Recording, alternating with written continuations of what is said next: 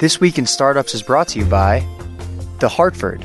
The Hartford knows that being a founder means having to make a lot of choices and that you've got enough on your plate without having to worry about getting the right small business insurance. That's why they provide specialized products and insurance solutions that can be tailored to meet your needs. Find out more by visiting thehartford.com/twist today. Walker Corporate Law, a boutique law firm specializing in the representation of entrepreneurs. Visit them at walkercorporatelaw.com. And LinkedIn, a business is only as strong as its people, and every hire matters. Go to linkedin.com/twist and get a $50 credit towards your first job post. Upcoming launch events.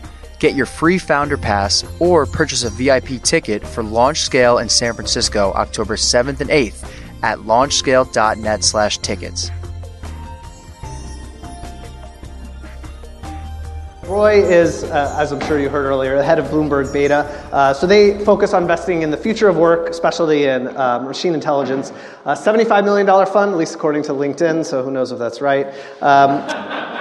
If you haven't checked out their site, I highly recommend it. It is the only VC firm that I know that redirects to GitHub and then has a bunch of documents and a little repo around what they do. It is absolutely unique, at least as far as I've ever seen. Also the co-founder of Ouya, if I remember correct. So I don't know if people remember this. This was like this really cool like Android Kickstarter gaming little controller. And it was like super big on Kickstarter for a little while when Kickstarter was like pretty cool and new. Anyway, let's give a round of applause to Roy. Thank you. All right, so I'm Roy, but I want to spend the next hour being useful to you. So, before starting a company, I worked at a Fortune 500 media company. I worked in government. I'm one of the very few VCs who worked in government. I worked in New York City government after 9/11. I was briefly and painfully a management consultant. I ran a nonprofit. And so because our fund focuses on the future of work and because my own career has been so twisted, I've given a lot of thought to career planning and how being a founder fits into that, including, by the way, the financial life of a founder. Like one of these taboo topics is how you make your money life work. And I've written about that and posted a piece online about how to have those conversations with your investors.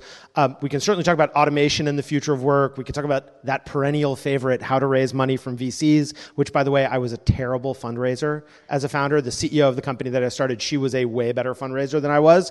And she and I learned a ton on the road. Now I see it a little bit from the other side, and so I have some views.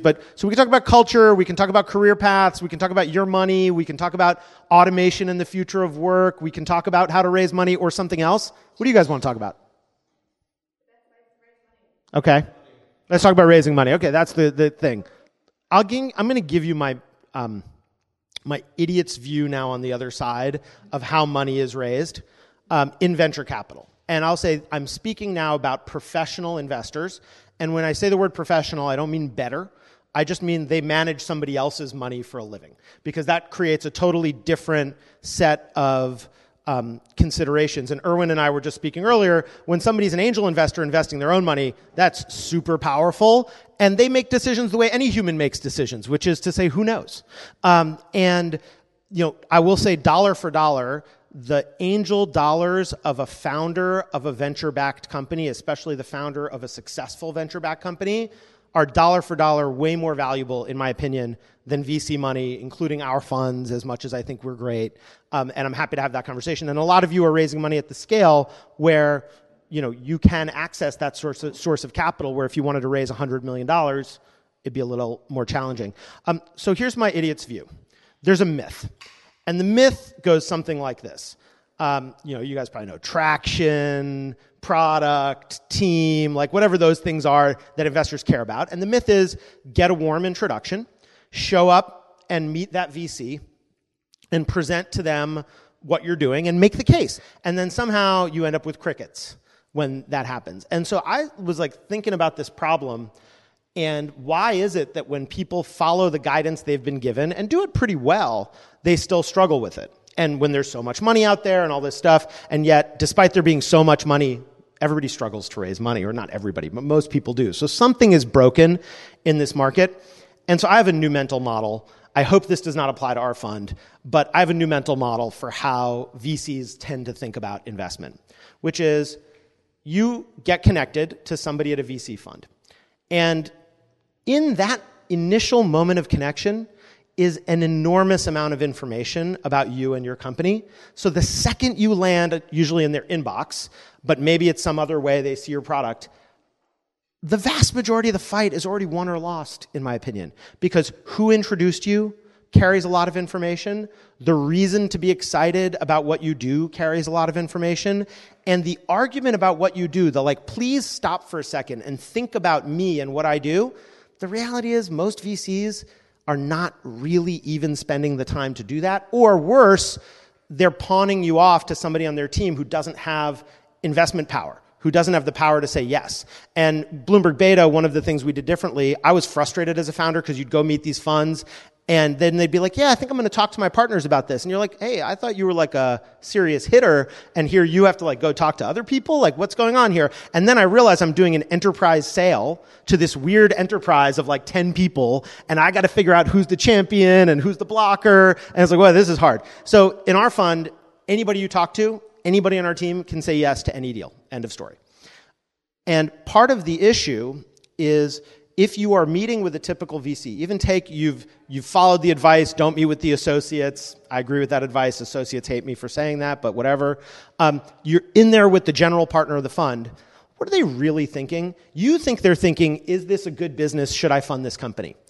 I've found in practice what they're really thinking is it worth me continuing to do work on this company or not? Is it worth me risking some of my internal political capital within my own venture capital fund in order to talk about this company or not? Because if I'm a VC, unless I'm like the head of the fund, in most cases, my career advancement is actually much more dependent on what my partners think of me and how fast they advance me and my economics and my status within the firm than whether I make a good investment. And that's crazy. There's a lot of other ways that VC stuff is crazy, which I'll tell you about markups and capital in a second, but let's just talk about the pitch moment. Like that is the mental model. And so what does that mean for you? It means by the time you get down to traction team, blah, blah, blah, blah, blah, if you're starting there, chances are you've already lost. And instead, I'll give you my simple mental model, which is VC receives pitch. It goes like this. Has this person ever made money for me before? It's like, if yes, then I will for sure fund the person.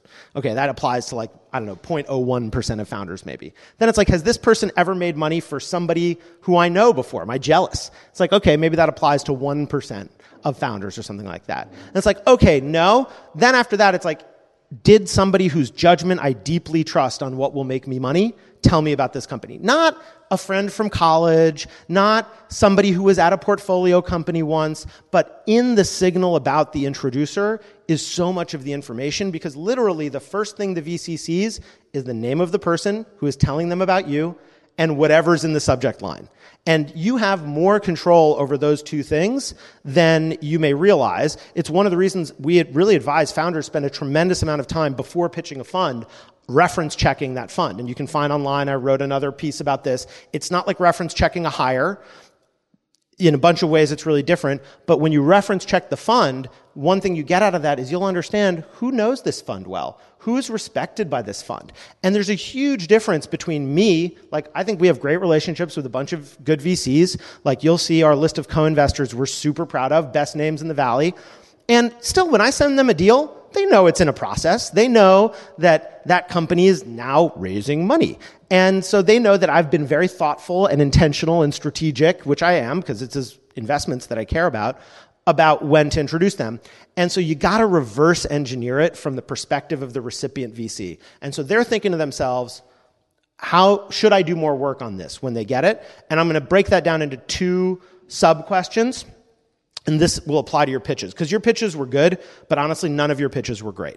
And the reason your pitches were good because like you got traction, it's up and to the right, you're talking about the right things, you're not spending time on stupid stuff, it's good. But great is, can I explain to my partners in the like half a sentence while they're still paying attention to me, a reason, not like an opinion, but a reason, a fact, why this company has a chance to be one of the most extraordinary companies ever. That's really what they're thinking about. They're not thinking, do you have a good business? They're not even thinking, do you have a great business? The good VCs are thinking, is there a reason to separate this bird from the flock and believe that this company can be an outlier? And unless you know what that reason is, and it can't be bullshit, it's usually not like, well, we're the blah, blah, blah, blah, blah, blah. It's usually associated with words like first, best, only, and it can be a really modest signal. With Pinterest, one of the early signals I heard about, and I'm not a consumer investor, so I don't know this firsthand, was they just had such extraordinary engagement numbers. The engagement numbers were some of the best engagement numbers they'd seen. I'll give you an easy example. Nest. Well, this guy designed the iPhone. Maybe he'd be good at doing a hardware company. It's like when you talk about team, that's a reason to believe a team is an outlier. This person built all the machine learning infrastructure for Make Up Your Company Facebook, and they're doing a machine learning infrastructure company. It's like, okay, pay attention. But you need a fact-driven reason. Oftentimes at the early stage that you guys are at, it's a little glimmer of something with your customers, some early usage, or it's an insight. It can often be an insight. We see something in this market that is completely determinative of success and that nobody else sees. So that's the first thing they're thinking is, what is an easy reason that I can explain to my partners? Not that I believe in my heart, but I got to be able to justify it to them before I lose their attention. The second question I believe they ask is, why me? Everybody's secretly insecure about their own judgment. It's not like VCs see things and stroke our chins and think like, well, allow me to stare off and contemplate the nature of the universe. And yeah, this is the company. Like, really, you want a reason to believe that it's come to you. And in our case, as Bloomberg Beta, that reason is focus. Like, I know only one company here in this room is even something we would consider investing in. And so when we consider investing in something, I got a reasonable shot to think I know something about the domain that they're in. I may have better judgment at our stage for those. I mean, that's our reason. But everybody has their own reasons. It might be, this is my best friend from college, so that's why I have this special thing.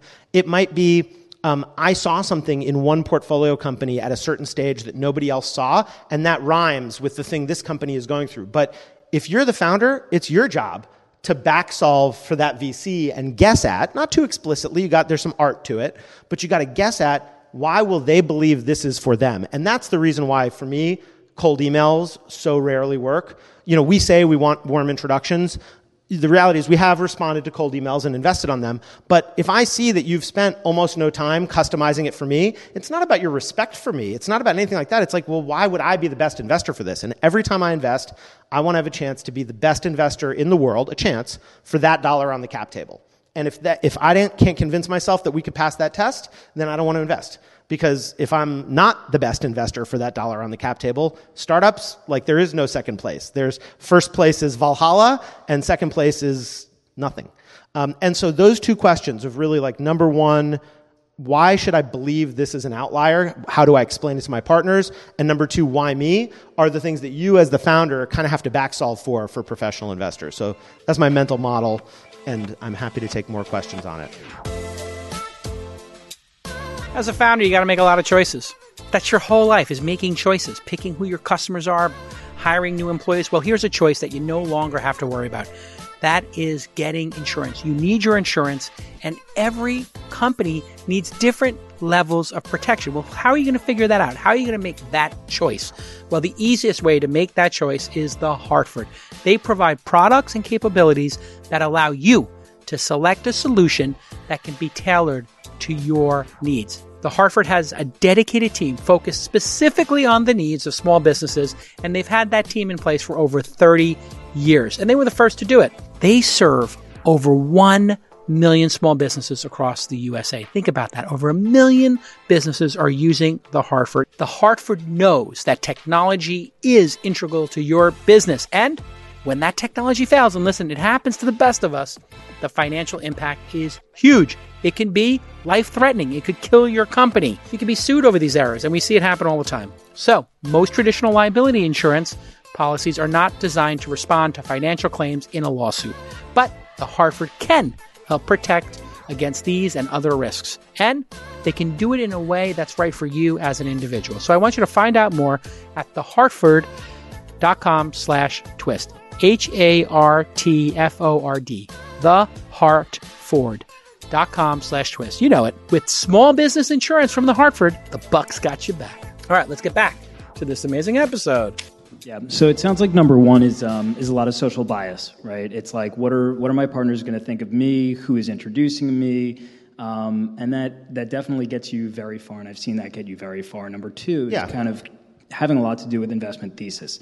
Can you take me through potentially, I don't know if you have these figures, but some numbers in terms of how many meetings or how many decks you look through, how many meetings you take, how many gets a second, third, and maybe stratify by thesis and also by social bias. When you say thesis and social bias, what do you mean? Like, I'm kind of categorizing like the first, who introduces you. It's all everything for all of it. Like, I think these things are inseparable. There's this endless quest with startups startups have a paradox. One of the paradoxes is you got to focus on certain things. The other paradox is it's never just one thing. Like in a movie, it's never just the script or just the actor. It's how the actor does the script. When a chef is cooking a dish, it's never what are the ingredients and what's the technique. It's how did they use the technique on the ingredients. So I think it is literally, I don't know a way to separate those two things. I don't know how to do it in my mind. I want to say our numbers, I'm going to get this approximately wrong, but if you email me, I'll try to get it right. But we meet with tens of companies per month, not 100 companies a month. I myself do a lot. I was just telling Arun this. I do a lot of back and forth over email because I've found that I can often I'm looking for a reason not to invest at first, because if I can find some easy thing that's a reason not to invest, then I don't have to burn your time. And my nightmare, why are we so transparent? Because as a founder, you spend all your time, you get the intro, you drive down the 280, you show up in this office, you wait, you get their Wi-Fi password, the admin, asks you if you have a PowerPoint presentation and you think, oh shoot, was I supposed to bring one? Then they serve you fancy water, and then you sit down, finally, the person is there, they have the whole stack of business cards, they hand you one, and you feel like you're in a law office, and then 3 minutes in the meeting, you're like, oh shit, what I'm doing is just not at all a fit for this fund. It's like, well, why did I have to do all this other stuff? And so we're looking for reasons to disqualify. So I can sometimes have 10 emails back and forth with a founder before we get together. And I would say personally, I probably meet 3 companies a week, new companies a week, very few. But I've had a lot of dialogue with them. By the time I'm meeting with you, I've done my background reference checks on you generally. Maybe not all of them, but enough to know that somebody I know thinks you're great or that I have no data. No data is not bad, it's just no data. Yeah, so I don't know if that answers your question. But then second and third meeting, we don't really think about it that way because it's so organic after that point. It's like, I've said yes in the first meeting. I've had cases where literally before the founder got home at the end of that day, I had my investment documents waiting in his inbox. And then I've had cases where we knew the person for 2 years and passed twice. And so it's real hard to make it transactional. It's kind of like how long does it take when you're dating somebody to know they're the one? It's like, I don't know. Sometimes it's fast and sometimes it's slow. In terms of companies that you pass on, how many do you actually keep up with and take follow-up meetings further on in the life cycle of that company? Well, so keep up with could mean, do we proactively track? And the answer not in terms of proactively track, but let's say you pass on, and they come back. They come back. Usually when they come back, the issue is still the issue. Meaning, first of all, usually we're like, hey, we had this concern about X, and the founder comes back, they're like, hey, can we catch up? And it's like, well, what about that thing that we told you was the reason we passed? And they hide the ball a little bit, and it's like, well, just tell me. If you solve that thing, I'll happily eat my words. I love eating my words. You have to as a VC if you want to be good. But then the other challenge for us is a stage challenge, which is we invest as close to day zero as possible. If you've taken money from another VC fund, especially another VC fund bigger than us, chances are it's too late for us. And so sometimes we pass, people are like, great, see you at the A. And I'm like, no, I know a lot of VCs say that, which by the way, I think that's awful behavior too. If you pitch me as a VC and I write you back and I say, but come back for the A, I'm sorry, you offered me a chance to invest. I said no. You don't owe me anything at that point. You don't owe me coming back. I just think that's really obnoxious behavior. But the answer is, if it's a fit, we'll invest whenever it's a fit. It just has to go from not being a fit to being a fit, and that's really rare. It happens, but it's rare. Yeah. I love your thing about you don't owe me coming back, because I'm not coming back to any investor that turned me down at this point. Yeah, up to you. Yeah, so unless, by the way, you need to raise money at some point, and there's only 8 investors that write checks in that domain at that check size. No, I won't do it. Okay, say that now. But tough talk. Okay, we'll check in. So speaking of tough talk, I feel like you've asked some really aggressive questions and not participated in all the rules and stuff, and so I hope you don't mind if we're like sort of equally Hit challenging. me. Oh yeah, no, I love it. Truth is the thing. Do you think that these selection factors for who introduced you and how you know them for make your selections race, gender, and privilege bias? That's part one. And then do you think that some of the selection signals that you mentioned about like first and best might be a little too early for some of this people in this group who haven't had time yet to develop their model? And don't you think that creates an opportunity, essentially in both cases, for VCs who are a couple notches more patient to catch an idea before it fully forms, and then also to select entrepreneurs who maybe didn't go to the same elite school you did? Yeah, so let me say, first of all, I was just, and I don't mind, by the way, I'd be curious which questions you thought were aggressive earlier, because I just thought I was asking questions. But I didn't say we do it based on when the inbox arrives. I was describing other VCs, and we actually have an explicit, but of course there's real information. Who introduces it to me? Of course it's real information. And of course that information carries a tremendous amount of bias. And that means we set different bars depending on where the information came from. If you are a recent immigrant to the United States, and therefore I couldn't reasonably expect for you to have a community in San Francisco, and you send me a cold email, I'm going to look at that really differently than if you're a Goldman Sachs, Stanford Business School graduate who sends me the same email, because the contexts are totally different. And so the way I look at it is, I started a company with a woman. I'd never seen sexism like the sexism I saw that she experienced. And my guess is our case was not even that extreme. And my view is their bias, their sexism, their racism, their classism, that's my profit opportunity. So every time I see somebody from an underrepresented background, I not only think, it's the right thing to do to engage with them fully, but also like if I am over indexing on engaging with them, any place my competitors aren't looking, I want to spend more time looking. It's just like a business. I sell money. And so my competitors are not selling money in that part of the market, so I'm going to invest more time in that part of the market. So that is my answer on bias. But I do think in general, it absolutely is one of the reasons why we have such a distorted lack of diversity among startup founders. We actually did an exercise. So like I said, our business is selling money. We sell money really early. And if I pitched you my business and I said, I sell money to companies, and you said, how do you meet your customers? Imagine one of you is pitching this. How do you meet your customers? I said, I wait for somebody to introduce them to me. You'd be like, right, exactly. It'd be stupid. And that is what most VCs do. And so we started thinking, well, by the time somebody tells us they're raising money, which, by the way, if you think a good VC cares whether you say you're raising money, it didn't like that. Like, it's like a cab and you're going by, the light isn't on, but I'll like flag you down if I want to. You don't have to stop, but I certainly don't have to care whether your light is on. We started thinking, is there a way we can get to know founders before they start raising money? Now, that's hard when you invest at the formation and concept stage, because we've invested oftentimes where the founder incorporates the business. Like the delay in closing is they don't have a bank account yet. And so how do you do that? And we asked, could we predict, based on data, who had yet to start a company, who was going to start a company in the future? And so we've now done this exercise 3 times. We work with Berkeley. We're now doing it on our own. And we crunch a bunch of public data about people in the technology industry, and it's like the Minority Report of starting companies. We tap them on the shoulder. We say, our model has predicted you are statistically likely to start a venture-backed company in the future. And the first year, everybody thought it was spam. And then some people showed up, and the second year, more people, and then the New York Times wrote about it and stuff like that. And so we're trying very hard to circumvent the introduction bias that happens that, it's just who you know, including using data. And that group, by the way, was so much more diverse. I was terrified that it was going to be a group of white guys, because we used, it's a model, so we used as training data, we didn't use race or gender, but we used the professional backgrounds and the educational backgrounds of the current community of venture-backed founders, because how do I predict if you're going to start a VC-backed company?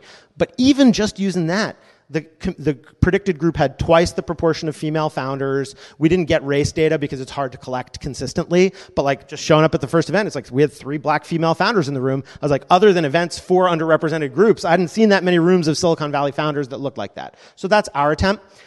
Then you asked a really good question, which is, at the stage at which companies in this room are at, are words like first, best, and only possibly inappropriately early? And I think the answer is yes. I think it depends a lot on precisely where you are. So given where you are, what is an eligible reason to believe you might be great? And sometimes there is no such reason. And we call that an alchemy bet. Sometimes it's like a consumer product or end user facing product, because we do end user facing things, but not necessarily in their role as consumers. And you mess around and one day you got product market fit. You just move the right button in the right place or something like that. And those bets are very hard, candidly, for us to judge. But at the concept stage, it could be things like the best insight we've ever heard about this market, the founder whose empathy with the customer based on their background is better than anybody else we saw. So no matter what your stage, it is possible that there will be a reason to believe you could be extraordinary. It's not definite that there is a reason, and sometimes you can't find a reason even though the company does turn out to be extraordinary, so the model has limitations, but I do think it's worth trying. And look, we happily take criticism. Our investment criteria are posted online. So if you think there could be better, I'd love to know. I mean, seriously, we take pull requests from anybody, and we'll happily make changes because that's how we get better. And I appreciate what you said about, tough questions. Keep asking them. Yeah. Maybe a less tough question. It's all right. You said that you think that angel money is really valuable for founders. Maybe angel more so money from founders of venture-backed companies, not your cousin the dentist. Okay, that's good to clarify. My question was, where are some recommendations of how to find those people? Because it's a lot easier to find venture capital firms than it is to find angels. It's way easier to find founders of venture-backed companies. I mean, Crunchbase, LinkedIn, you look them up, they're so much more likely to respond to a cold email or an introduction from a friend. They're not assessing you in the same way, in part because you're not necessarily, I'm not suggesting approach every founder you meet as a potential investor. First of all, some of them don't have money. But increasingly, in part because of venture capital scout programs, some do. Some who have yet to have a liquidity event do. But you are founder to founder. That's like a sacred bond. And so I think you can oftentimes surprisingly get mentorship and input, maybe not from Brian Chesky today. Maybe him, maybe he loves what you're doing. In fact, it's actually very similar to how Airbnb took photos of their properties as a former superhost. I could say that was really valuable. But some founder who's a couple clicks ahead of where you are in terms of progress and who seems to be doing a great job, if you can't get to that person, you're going to have a lot of other challenges in this business. And I do think it's easier than VCs. Walker Corporate Law. You've been there with me since the beginning. Thank you, Scott Walker. Walker Corporate Law is a boutique law firm that specializes in the representation of entrepreneurs and founders. And their lawyers have 10 to 20 years of experience, and there are no junior associates getting on-the-job training. They offer all kinds of great services that you would normally think about when you're starting a company, but they also do things like mergers and acquisitions, licensing agreements, and your privacy policy and your terms of service. You want to work with Scott Walker and his team at Walker Corporate Law because they encourage fixed fees. In other words, they tell you, hey, you want to do this? It's going to cost X. You want to do that? It's going to cost Y. And you don't have to get that sticker shock when you get your bill from your attorney at the end of the month. No, Scott Walker does not want to do all that billable hours nonsense and then get you some inefficient product. No, he wants to be efficient. He wants to get done quick and tight and do it right. So email my pal, Scott Walker, at Scott@Walker Corporate Law, Scott@Walker Corporate Law. Make sure you tell him Jason sent you. Or you can visit him at walkercorporatelaw.com. His number, 415-979-9998. 415-979-9998. How cool is that he puts his phone number and his email right out there for you to email him at Scott@WalkerCorporateLaw.com. Thanks again, Scott, for supporting This Week in Startups. You're the longest running sponsor, I think, along with Squarespace. So I really appreciate that. Okay, let's get back to this amazing episode. So, Roy, can you give the top 5 reasons why you reject companies? Or, you said you had that stack rank of you finding reasons to reject. If you can categorize them in top 5 or something, that would be great. Yeah, I mean, top 5 in terms of frequency sort of doesn't matter because it's an outlier game. So the real reason from our perspective is what are the reasons we've tended to reject the very best companies? The most vexing one is price because we're really price aware, price sensitive, valuation. We feel like we're taking a lot of risk. We're happy to be, we never ask who else is in the round. If I'm going to write $1 into a company, I'm willing to price the round. We are high conviction investors. But in exchange for that, we feel we're taking real risk. And I think that it's not clear to me that the current valuations in the market accurately price the risks of companies. And so we've lost a lot of stuff on price. So that's number one. Number 2 is skepticism that the company actually needs money. When I ask, why are you raising money? Usually you get some version of VC marketing spat back at you, which, VCs, we sell a commodity product and commodity money, right? My money is legal tender for all debts, public and private, just like everybody else's money. And when you sell a commodity product like fruit, you differentiate it with a brand. And so VCs, lo and behold, surprise, surprise, have gotten really good at marketing. And they'll say something, wow, I just want to go big. I mean, or you say like, why are you raising money? They're like, well, I don't want to just build a lifestyle business, as if like somehow you can't build a monster company without raising venture capital money. But we like answers that are of some form of like, what do you mean? I need the money. Like I got to pay rent, or I need to hire somebody to make the thing. Like that's a good reason. And we're trying to get at, to what degree is this person playing house, like just like going through the motions, and they could be in an episode of Silicon Valley next month, versus to what degree are they using the methods of Silicon Valley and technology and venture capital in order to build the company that they want to build. So I'd say those are the two most frequent reasons. But then, then there's a whole set of other stuff, and our criteria are posted on our website, so you'll see all of them there. Yeah, so starting this program and talking with advisors and different people that have raised money, one of the things that keeps getting brought up is make sure you're, partnering with a VC firm that you could have a really good relationship with, because it's a relationship, right? Mm-hmm. It's a marriage from which there is no divorce. Exactly. So I really think about that when I take meetings, and if I even have a video meeting, and I can tell that like we just don't really see eye to eye. And I see going down the way of, I might reject a VC just because I don't like them. Yeah. You have a pretty strong personality, and I could see maybe somebody just rejecting your term sheet because they don't like me. They just don't like you. Happens all the time. Has that happened quite often? I mean, I wouldn't know. I wouldn't know, to be honest, because... And how big, and my real question is how big on the VC side is like, that person's personality, we have you said organically, you mentioned that, like how well we gel together, or I just don't like that person. Yeah, so I would say for me, first of all, I'll speak as an investor, and then let's talk about me first. You get this advice that like you have to have a defined brand. That just means be yourself as a company.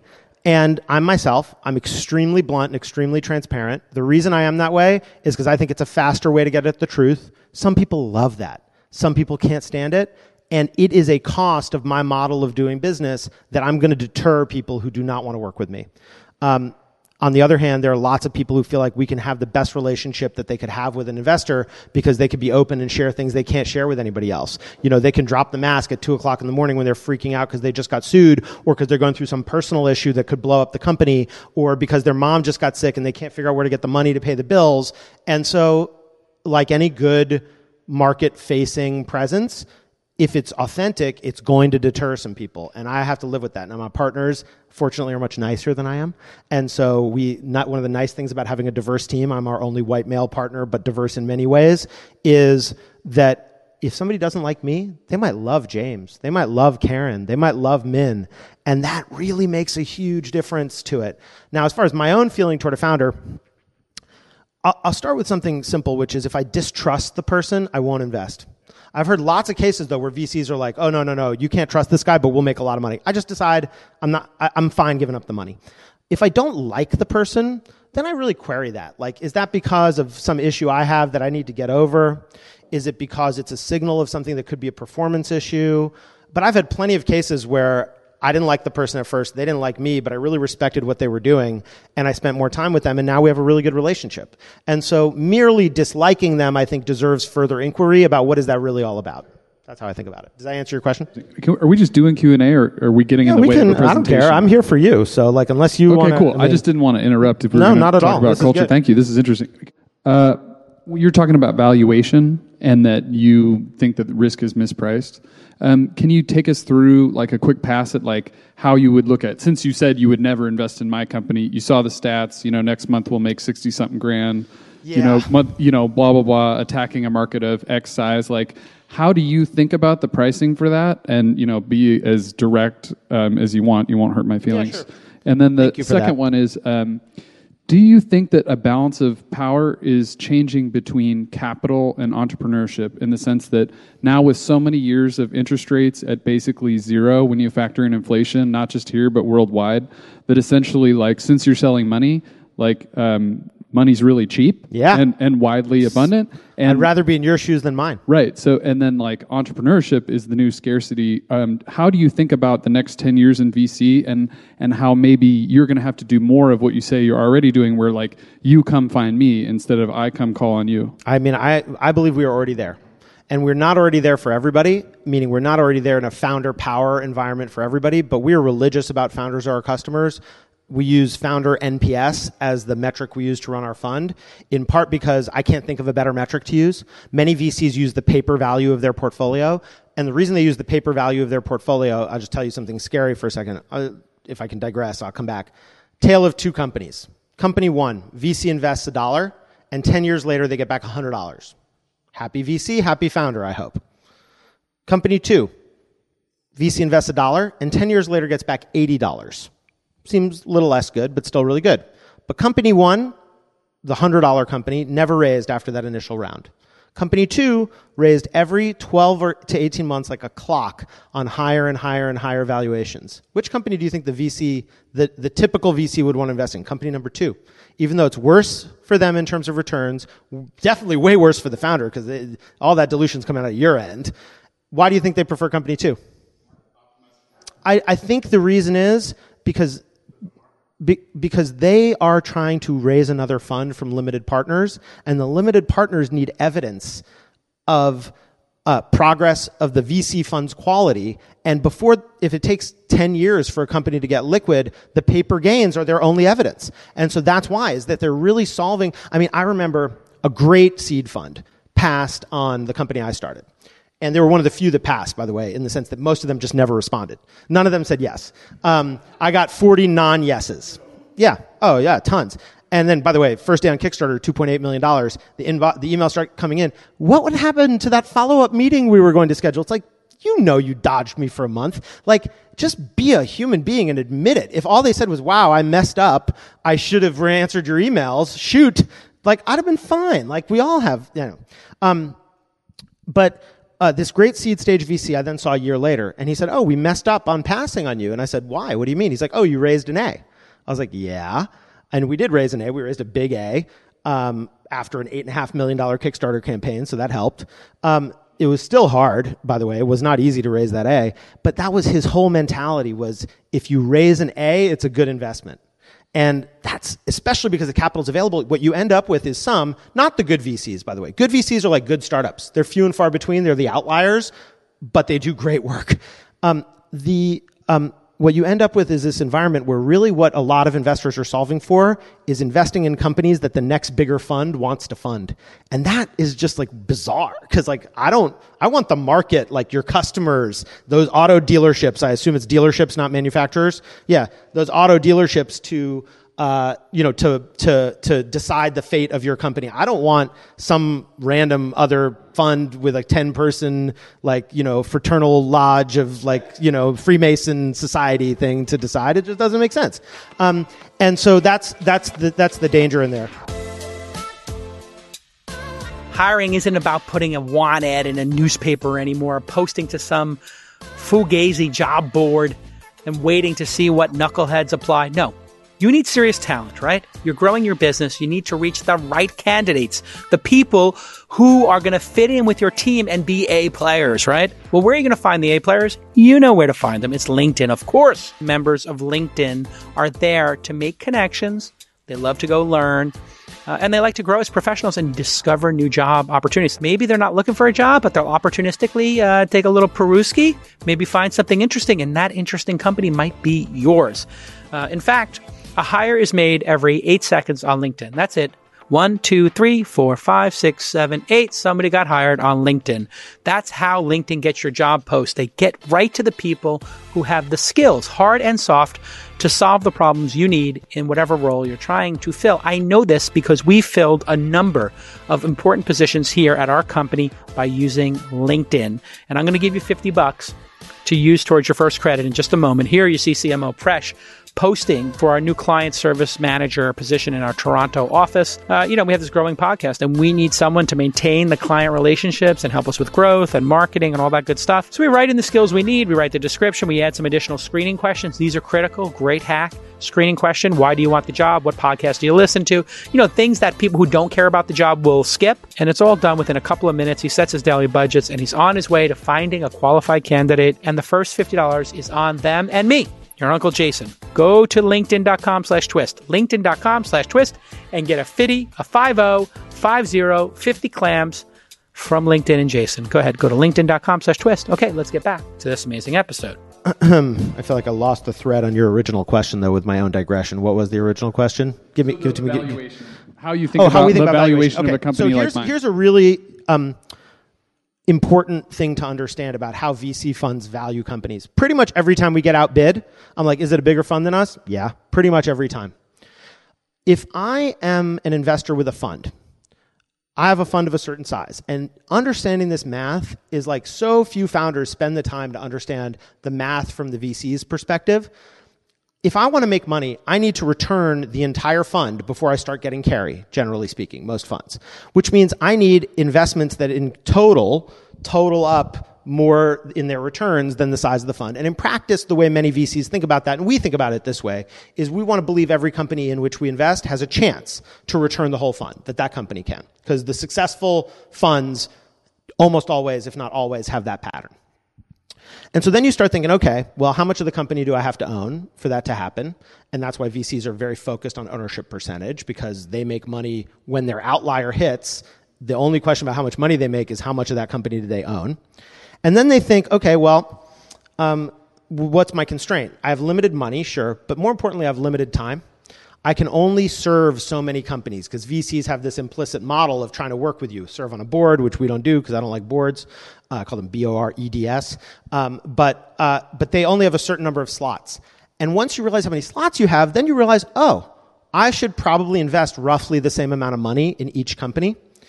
And then what you realize is across VC firms, the percentage of their fund that they put into a first check, it's within a pretty tight range. I mean, it varies depending on strategy, but that's the number. And then, by the way, take a bulge bracket Sand Hill Road firm. They want to own 20%. And so the valuation is actually it's the dependent variable, not the independent variable. They may sit there and pretend, oh, is this worth $30 or $50 million? And by the way, the bigger the fund is, I think the less it is like this, because then you do have independent market valuations. And obviously there's competitive pressures. But generally speaking, it's like if I'm a huge fund writing $2 million on a 20 post to own 10% of your company versus $1 million on a 10 post for 10% of your company actually might not be that big a difference if I have a $400 million fund. I don't care. And so that produces a huge variation in price. If you're a little fund like us, then it can make an enormous difference. And so fund strategy is a function of fund size, and valuation is as much a function of fund strategy as it is of you. Or a different way of putting it is, if you are a company that a bigger investment fund wants to invest in, you generally will be able to earn a higher price. End of story. Does that help answer that? Was there another question in there? All right, cool. Yeah. Got one right here. Yeah. Yeah. You spent a bit of time talking about intros and investor perspective. What about in the last week? How would you say, how many would have you got, and what kind of type were they? Warm intro, cold outreach, and which ones did you respond to? Love to know. I don't know the last week. I'll give you my roughly biased memory, which is I probably get, 3 to 5 non-noise introductions per day, something like that. Non-noise signal, like real companies, not like somebody was like downloading a list and copied my name in, and I can see both because there's a space between my name and the comma that they did a mail merge, that kind of stuff. But like real companies per day, something like that. And cold companies that are real, very few. I mean, I would say once every 3 or 4 months does somebody hit the bar of doing the work. And part of it is just, it's a lot of work to land a cold email. And you have a lot of funds out there. And so from their perspective, it's like, why should they invest a bunch of time in me when I might just hit delete? And so that's the challenge. What? LinkedIn messages or emails or DMs, I don't care. I'm omni-channel. If I'm not on the other end of your guess about where to find me on the internet, I should be, so please give me the feedback. And if you can't find me on the internet, you should be in a different line of work. With the introductions that come through, how many would you say you actually look at the pitch deck? So, for example, like you and I got connected before this, and you actually spent the time to look at the pitch deck. Do you always do that? No. I would do it when it's valuable to look at the pitch deck. So in this case, because you have a friend who's a colleague of mine, I want to understand a little more about what you're doing. Even though what you're doing is not in scope for us, I want to take a look. So it was that kind of thing. I don't know how often I look at the pitch deck. Honestly, we've invested in a lot of cases without there being a pitch deck, because there's no rule that says there has to be a pitch deck. But I don't know. I don't really think about that. But for sure, if there is a deck and it's in scope for us, then I'll look at it, because I'll look at whatever information I can get up front. And, I just want to say something about decks, because so much of the effort goes into the deck, and in my opinion, I have mixed feelings about it. Because on the one hand, it's really valuable to do the thought. And I have a piece that I wrote about how to do business planning in a startup called a thesis plan. You may notice I asked you, what are you de-risking for some of you? The whole way I think about startup progress is not like, did you go from 1x to 10x, but like, what risk did you eliminate? You eliminated the risk first that you have product market fit, maybe. Then you eliminated the risk that you could sell sustainably. So, I think thinking about planning as de-risking can be really valuable. And I am unaware of cases where anybody is persuaded by a deck.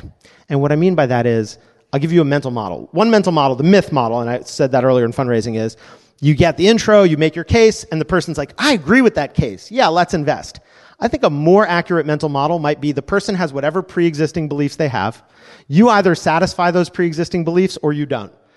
And you don't convince them of anything, ever. Like, this is why I think market sizing is ludicrous. Like, I've really never seen a case where somebody did a market sizing exercise. No, market size is important, but you doing a sizing exercise, I know, it's like, either I buy it's big or I don't. And no B's in your deck. I mean, maybe the one exception to that is Flexport, which is a company in our portfolio that's a shipping broker. It was the first time I ever saw market size with a T in it for trillion. And I was like, I knew it was big, but I didn't know it was that big. So that was like an outlier. In that case, by the way, the reason to believe was in part market size. But unless it's an outlier, I just think you're not persuading anybody of anything. It's why the whole thing with the comment about the Dexter, the education company. Is anybody here from Dexter still here in the room? He's gone. Yeah, it's fine. But that one, a different way to reframe why do all this elaborated thing in the beginning is like either somebody believes that or they don't. And one way to look at your job as a founder is how do you get an introduction?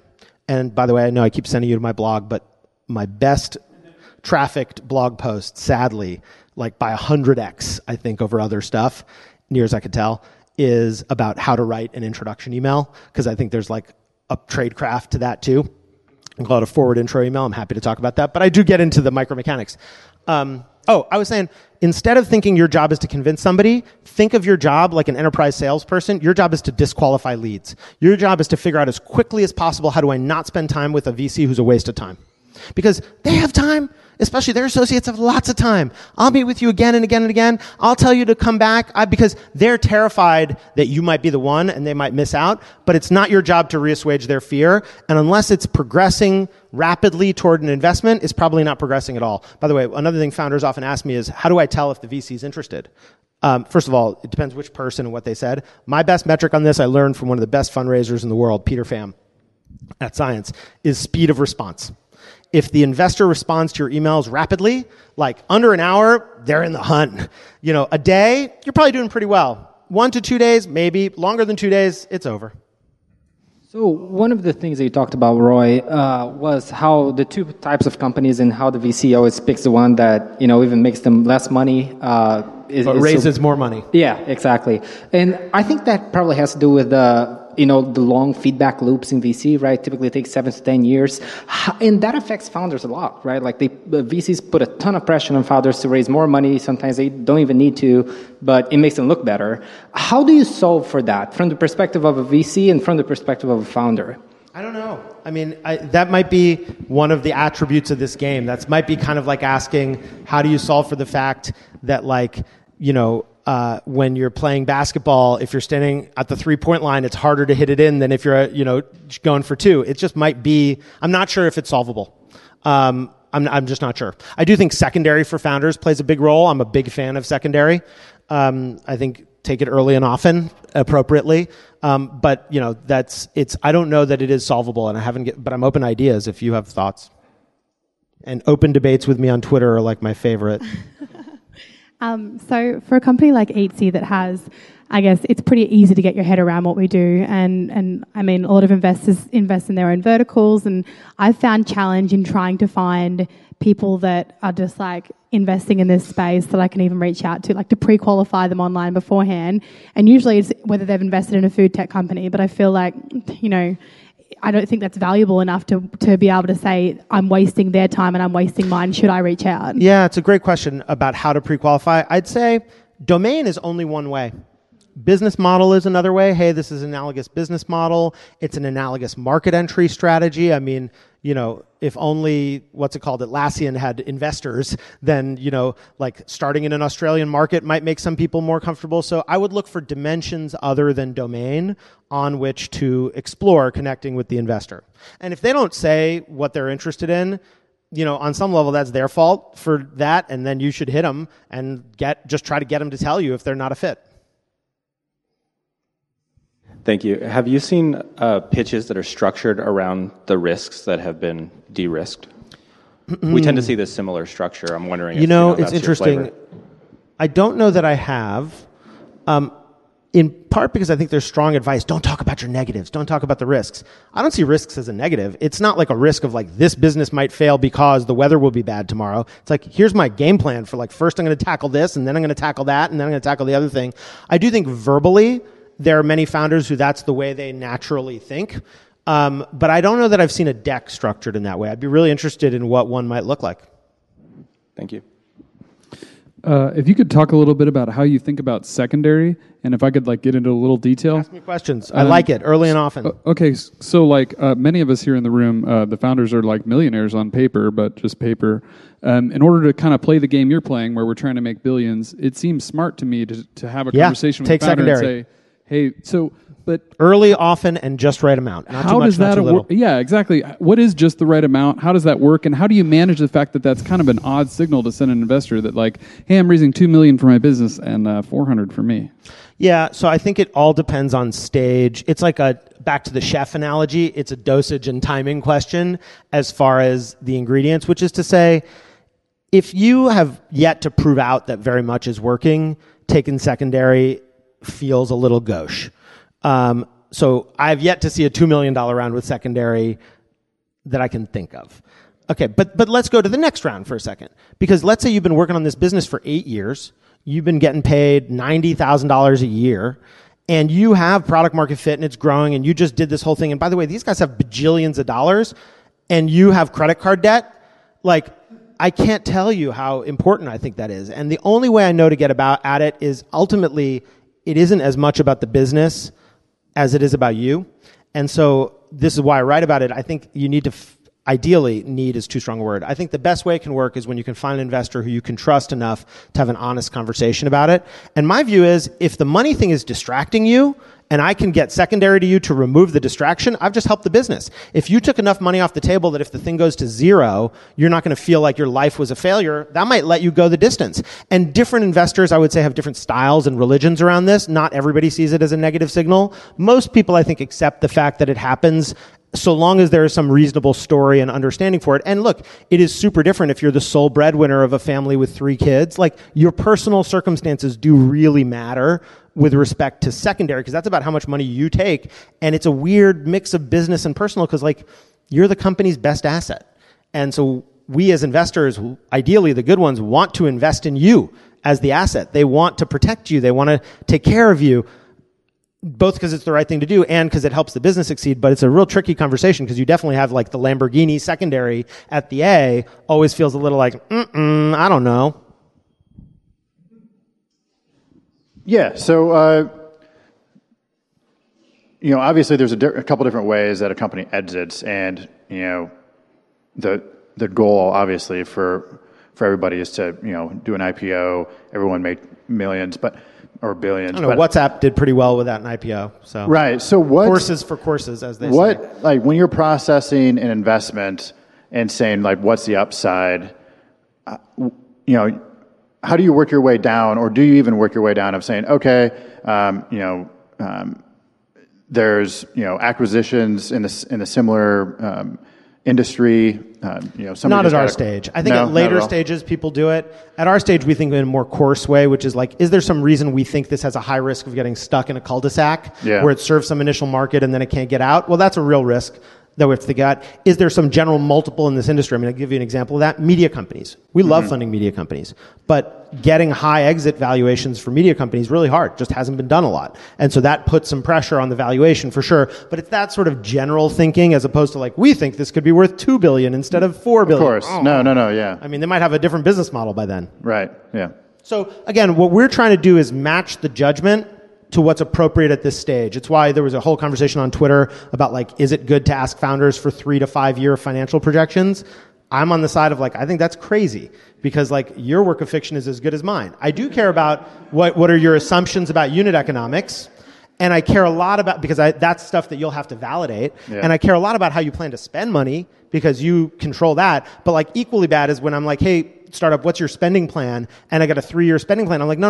I want to know like how much money's going out the door in August and how much money's going out the door in September. Because before I write you a check, that's my only time to get a sense of your financial attitude towards spending money. And some people are really thrifty. Some people are too thrifty. I mean, again, it's a timing and dosage thing of just getting it right. Yeah, that's good. Your vertical and your wheelhouse within the future of work. There tends to be this notion that if you're in a creative field, then you're somehow protected from this automation, and that's kind of less and less true as time goes on. But what are your views on the future of work for creatives? Where do we start? I don't think anybody is safe from automation, and my evidence of that is I think 100% of the jobs will be automated, and my evidence of that is that they always have been. If you go back to our grandparents' generation, they'd be like, yeah, all the jobs we did are basically automated, maybe with the exception of like some high-end tailoring or something like that.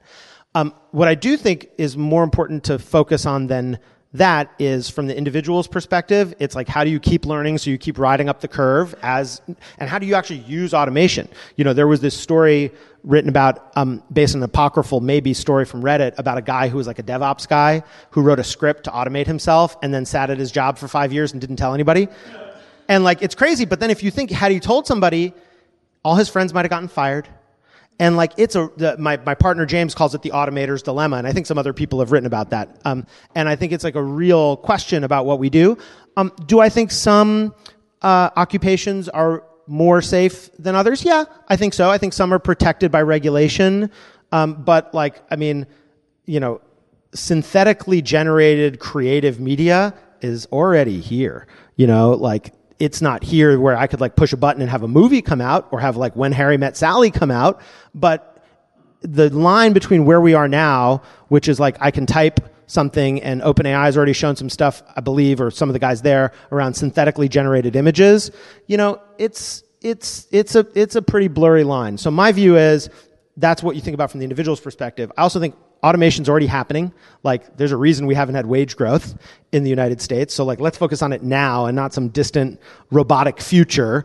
I think it's like the tech people are like, don't worry, everything will be fine. The Luddites were worried too, except they neglect to leave out the fact that even if total employment recovered, I can't eat total employment. And by the way, there were like revolutions and world wars caused in part by economic dislocation. Like, that seems like an important footnote to the whole story.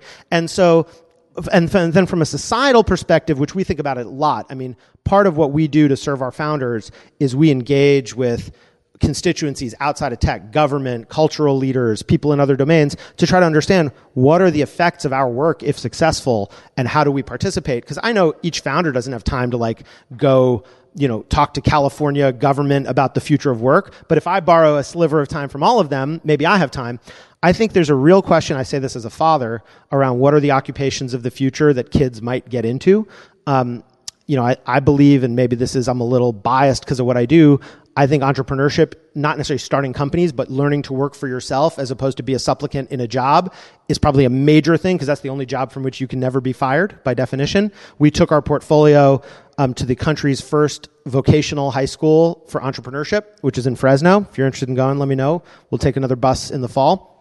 So we spent a lot of time on that. I've also, to get out of this bubble, over the last year, done 3 trips that we've led together with a couple members of Congress, including Tim Ryan, who's a congressman from Youngstown, Ohio, where we take VCs to smaller cities around the country to figure out how to get investment flowing there, what the economic opportunities there. So this issue is like front and center for me, but I used to worry about the will the robots take all the jobs thing. By the way, we were the first venture fund to say we wanted to invest in AI.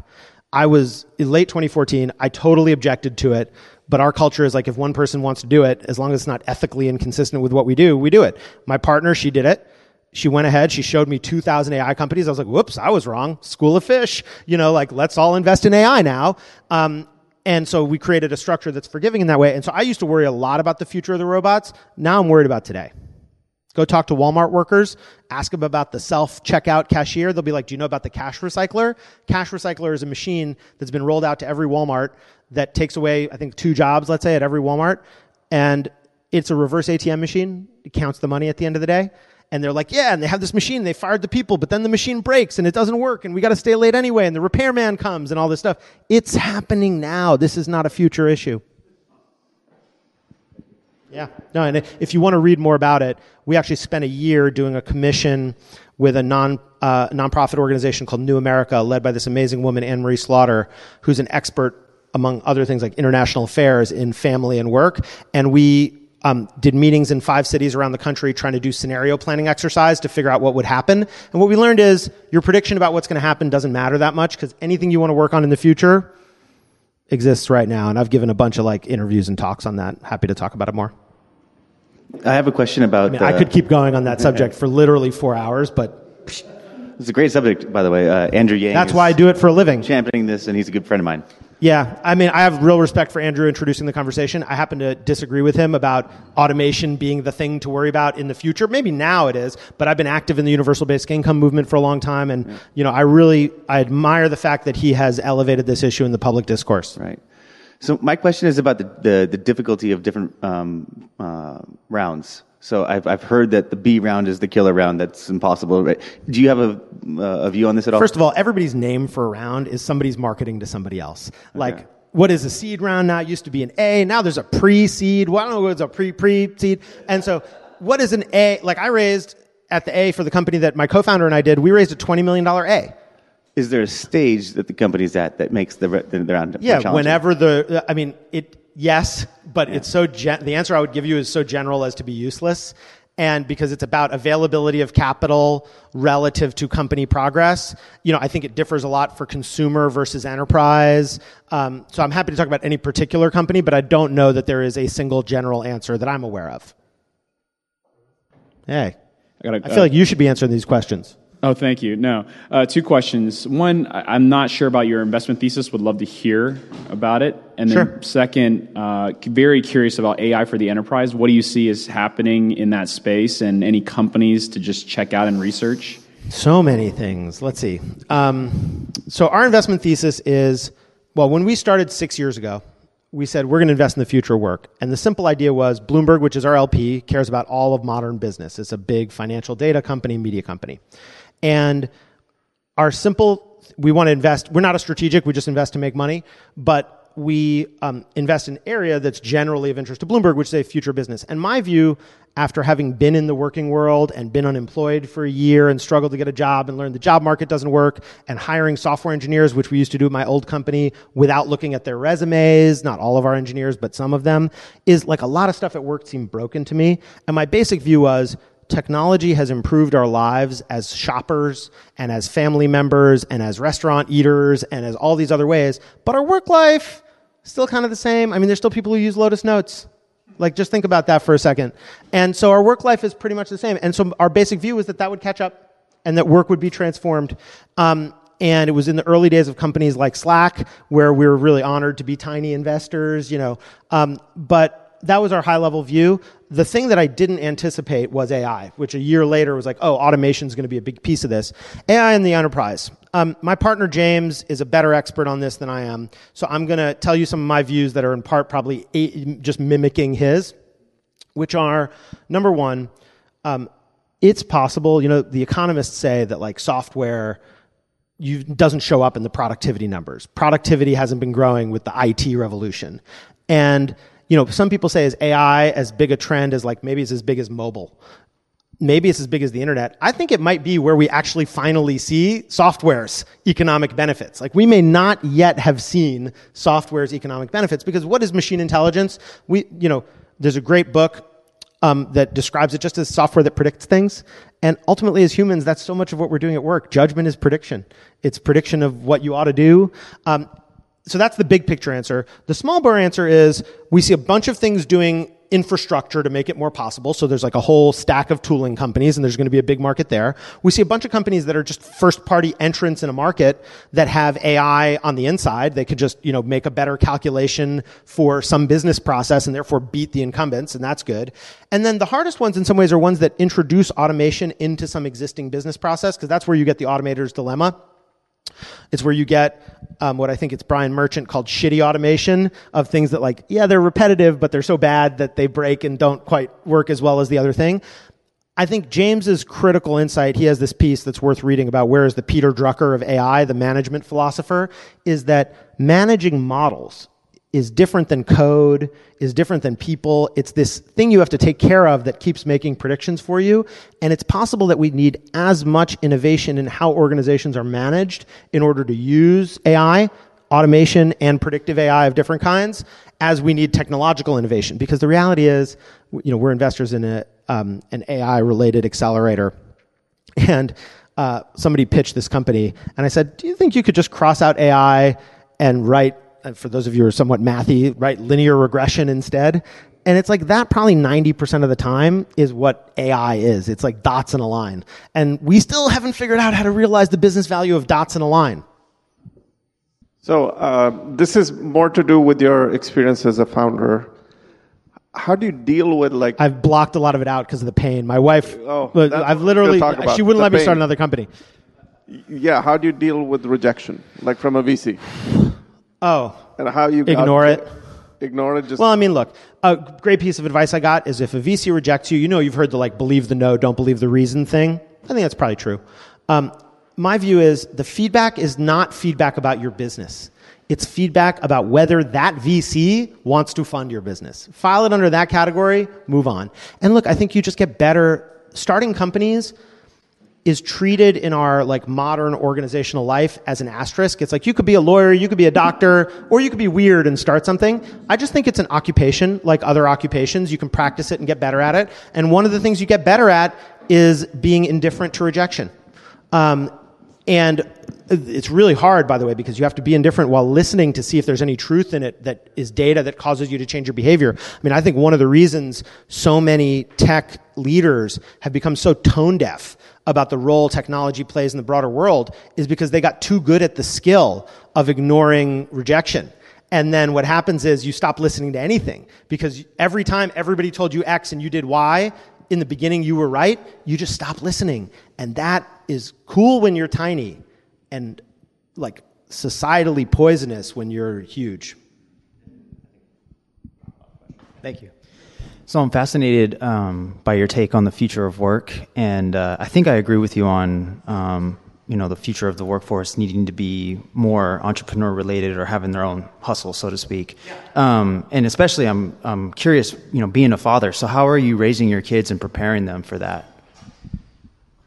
Ooh, it's a great question. I wish I had answers. I do think about the question a lot about would I rather they have a summer job or open an Etsy store? Because kids have the tools now to compete on a level playing field with adults, and I don't want to infantilize my children. I want them to make their choices, but I think I have to listen to them and figure out where they are and apply the right amount of guidance at the right time. And I feel like my kids are 8 and 10, so they're still a little young for me to be doing that. But I do believe being entrepreneurial, it is about hustling, but it's not just that. It's all this other package of skills. How do you sell something? How do you manage risk? How do you deal with a portfolio of activities? How do you set your own priorities? School doesn't teach you to set priorities. In school, you get 100 questions on a test. You're graded based on completeness. In startup life, you get 1,000, 1,000,000 questions, and your job is to answer one of them with the best answer the world's ever seen and ignore the other 999 that are screaming at you and trying to get your attention. We don't learn how to do that in school, and I think that there's some tradecraft in that deserves to be practiced.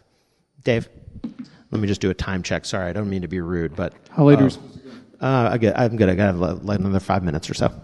Okay, so you touched on like anything that you think is happening in the future is actually happening right now, and with respect to automation and the future of work. Okay, and like you could talk about that for 4 hours or whatever. So it's obviously, since you need to go, I don't want to open that, but I'm just kind of interested in like why that fascinates you and why you think that's true, like the thesis of you that backs up your excitement about that. Yeah, so the reason I think it's important is because I believe that our economic freedom as individuals is the single best determinant of the health of the society as a whole. I think it holds up families. I think it holds up civil society. It holds up institutions. And I think right now we have more than inequality, which is awful. What's really bad about it is not the inequality itself per se, as the unfairness of it, which is to say, like, if I play the game by the rules and I work hard and I bust my ass, I still might not be able to provide for people around me. So that seems like enough of a crisis to me that it merits being focused on it in the present, even if it's going to get worse. It merits, like, you think too much future, you stop taking action right now. And so that's the reason that I care about it. I tried to predict what would happen and learn about how to figure out the prediction. And then I just came to see the signals are already here. And the psychology is so tempting to push it off that, because it's uncomfortable to say, like, hey, like, it's already failing. And I think there's a lot of evidence in this country that things aren't right. And of course, things have gotten in general much better in lots of ways, but worse in enough ways that it's unstable. And I fear for the stability of the society, and I want to live in a healthy ecosystem. So, yeah, but I could keep going on. Maybe last question. Yeah. So as kind of a seed stage founder, so much of our job is to sell this vision to VCs, and so much of the VC's job is to say, well, show me your traction, and say, like, you're not doing what you say. I don't think your job is to sell the vision. Honestly, I think every good company has a vision. I think it's like roughly undifferentiated. Okay, but that person's vision. Oh, but their vision. You never hear that. Never. So, like, it's important for you to know what the vision is, because that's the thing that motivates you. And I think it's important to disclose it and share it. But I just want to point out, and other VCs may feel differently, I am unaware of cases where the vision itself is that powerful a differentiator. That's my question. Yeah, okay. Yeah, I mean, build something that works. Like, most things die on the way to the market.